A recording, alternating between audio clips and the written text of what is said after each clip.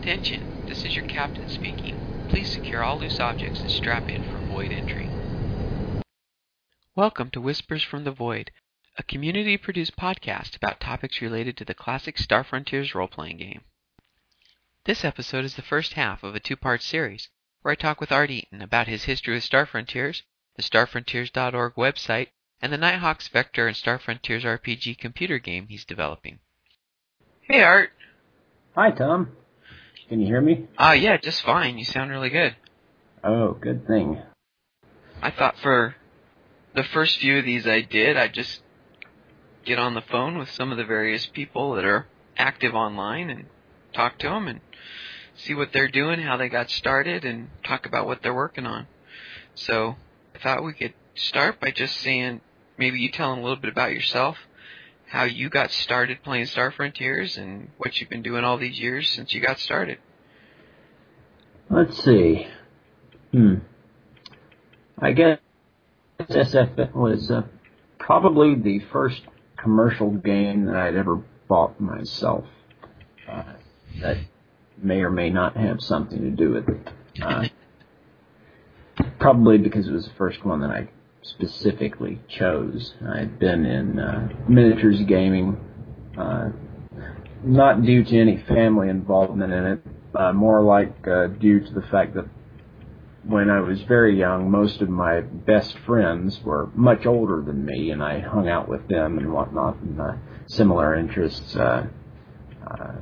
wide range of things. But basically came down to they got me into, first naval miniatures, then Napoleonics, and then Ancients miniatures, and on and on and on. Eventually got into role-playing games, and at some point, probably 1983, I actually had money, and I was in Gator Books in Marathon Key down in, let's just call it extreme South Florida, actually not part of the mainland. Right. And I'd bought it. I don't remember if it was $12.50 or whatever it was, but it was quite a chunk of change for me. But I took it home and started playing it with a friend of mine named Miles Monroe and some others. And, there it rode for a little while. And at a certain point, I guess it would be, probably 4 years later, I was 17, and I joined the Navy, went overseas, and I did a lot of gaming with guys who were in the Navy and whatnot. We had plenty of time sitting in Bahrain, so we played a lot of Star Frontiers as well as Champions and everything else out there, but mostly it was Star Frontiers. I couldn't tell you how many thousands of hours we spent playing, because there was absolutely nothing to do when we were not going around that island on a little riverine, around and around and around, or standing watch out on the Minnesulman Pier. So we spent a lot of time doing this. Have you been doing stuff with Star Frontiers ever since, or do you have a break in there where you weren't doing stuff for a while? Well, there was a little bit of a break. Let's see, about 1988, I came back from overseas, and I was stationed in Jacksonville, Florida. It's actually stationed in Mayport, which is a naval base there. Right. And I was going out to sea and then back in, and out to sea and back in. A couple of those shots were, the penultimate one was 9 months gone. But a lot of those were, 2 months, several weeks or whatnot. In between those, I believe I had a Tandy 99, no, it was a Tandy 1000 or Tandy 2000 computer. I don't remember. It was a 8088 or something pre-286. But I had a phone line, I had a beach apartment, and all this other good stuff. So I left it on, and I was rarely there. But the modem picked up, and I was running a BBS. Part of FidoNet. We were called Gold Coast Net, and a lot of that was related to Star Frontiers as well. But we played some on the ships and whatnot. But I was deploying so much, didn't get a whole lot of time to play until probably after Desert Shield, Desert Storm, when I came back from a 9-month joint, and I guess that would be late 1991 or right. so. And let's see, moved to Galveston, went to Texas A&M at Galveston, a Merchant Marine Academy, basically that's part of Texas A&M, but it's their little their Marine Center. And I didn't play much there. I went to some conventions during that time period, in the early 90s, and I was definitely trying to link back up with people who were on FidoNet and whatnot. But I met up with a guy, let's just call him Indy. I haven't talked to him recently and don't want to bandy names about, but right. Indy was an early member of the listserv. So when I was in port on a Minesweeper, and I knew Indy, I would go over to his place down there in Corpus Christi, Texas, after my 1 year in Galveston and finishing up school there. I got activated in the Navy again, went down to Corpus Christi to Minesweepers that are out of there. And I'd hang out over at his house, and he was linked up with it. So I would read everything that came across with that. So I was very familiar with it. Never really, I didn't actually get on the listserv. And time went on with that. A lot of time changed after that. Wound up back in Florida, and as far as me and the larger community of Star Frontiers, I think it was maybe 2001, 2002. Let me rephrase that. It was probably 99 that Roy Chrisman, who is running the, I'm guessing the date here, but he was running the listserv, and I was on it by then. But he started a website, and they started starfrontiers.org. He soon turned it over to Rob, who in turn eventually turned it over to me. But I guess this site has been up continuously since I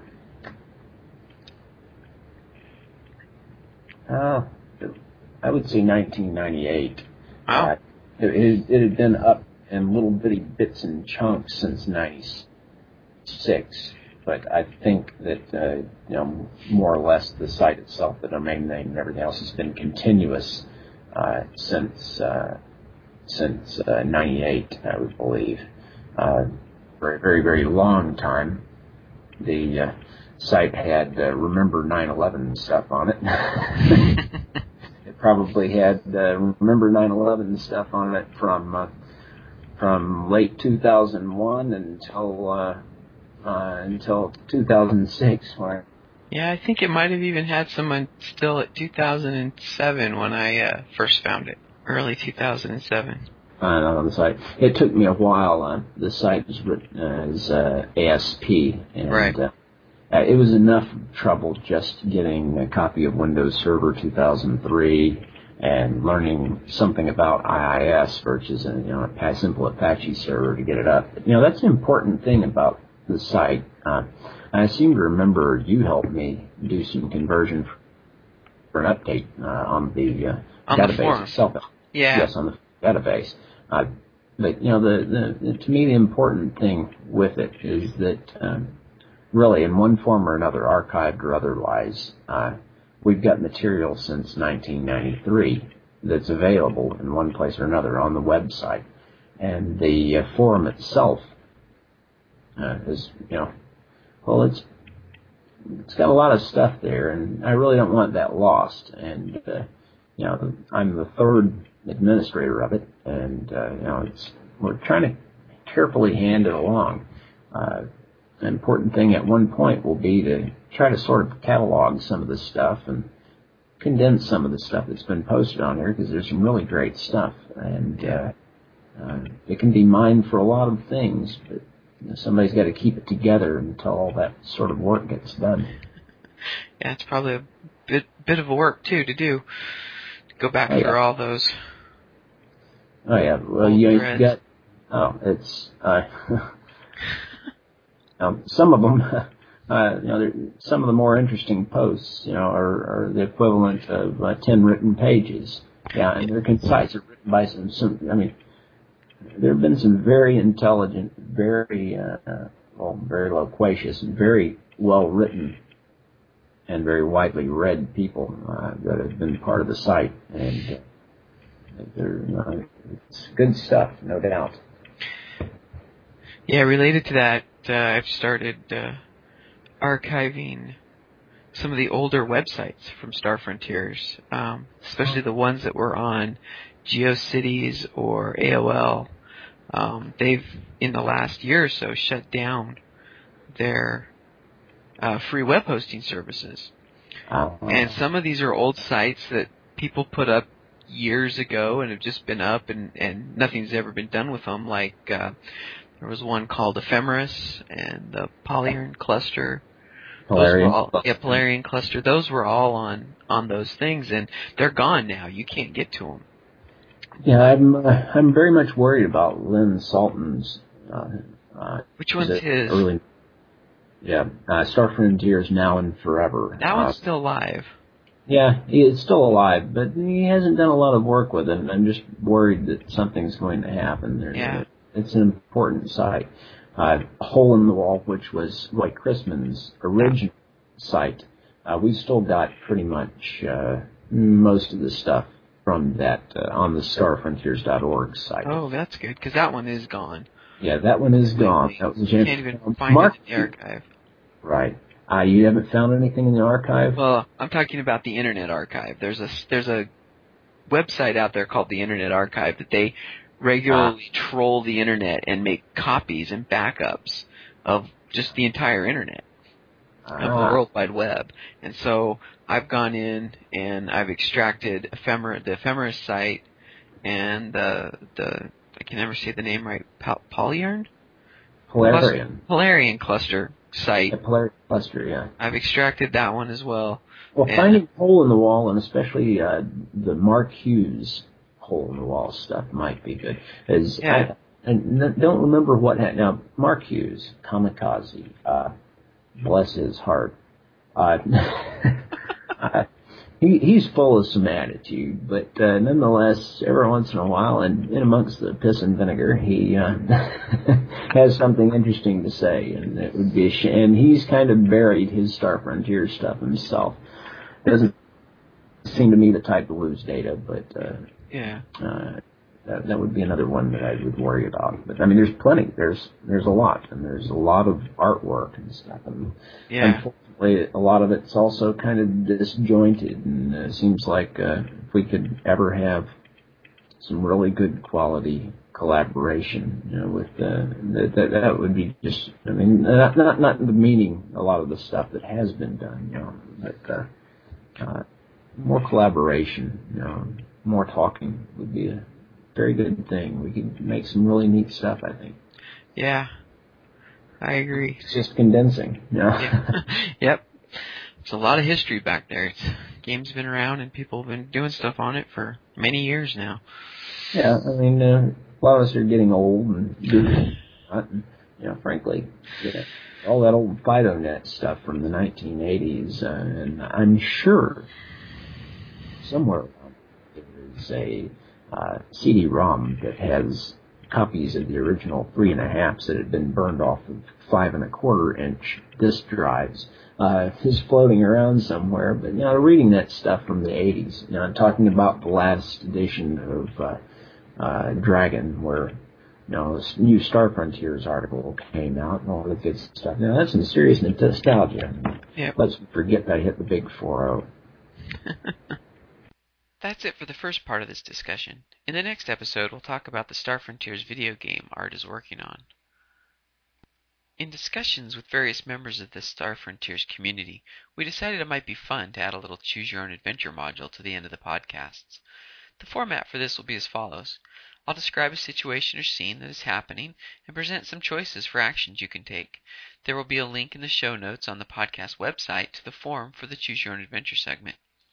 In the form, we'll post the text of the scene description and the choices, and set up a poll where the community can vote for the action of the character in the story. A few days before the next podcast is published, we'll close the voting and the results of the choice will be played out in the next episode. We'll see how this goes, and if popular, we'll keep it in. So let's get started. In this adventure, you will be playing the character of Alex Tornholt, a young computer tech for the Cassadine Development Corporation, working in a research center in New Hope on Triad. So let the adventure begin. As the monorail stops at your station and you get up to exit the car, your chronocom lights up with a call from your baby sister who lives 2 floors up from you at your apartment complex. "Alex, where are you?" she asks worriedly. "Get here fast. I think someone's trying to break into my apartment." You hear a loud crash in the background and the connection goes dead. Your sister's always been a bit of a joker, but she sounded concerned. While listening to your sister, you exited the monorail car and are now standing on the train platform. It's a 5-minute walk to your apartment building. Do you A. Stroll home as usual, knowing that this is just another one of your sister's pranks? B. Try to call your sister back? C. Tear out of the monorail terminal, racing home as fast as possible? Or D. Hail a cab to take you to your apartment? Go to the podcast show notes at podcast.blogs.starfrontiers.info and vote for the action you want Alex to take. Void jump complete. This podcast was produced by the Star Frontiers Network. Check us out on the web at starfrontiers.info.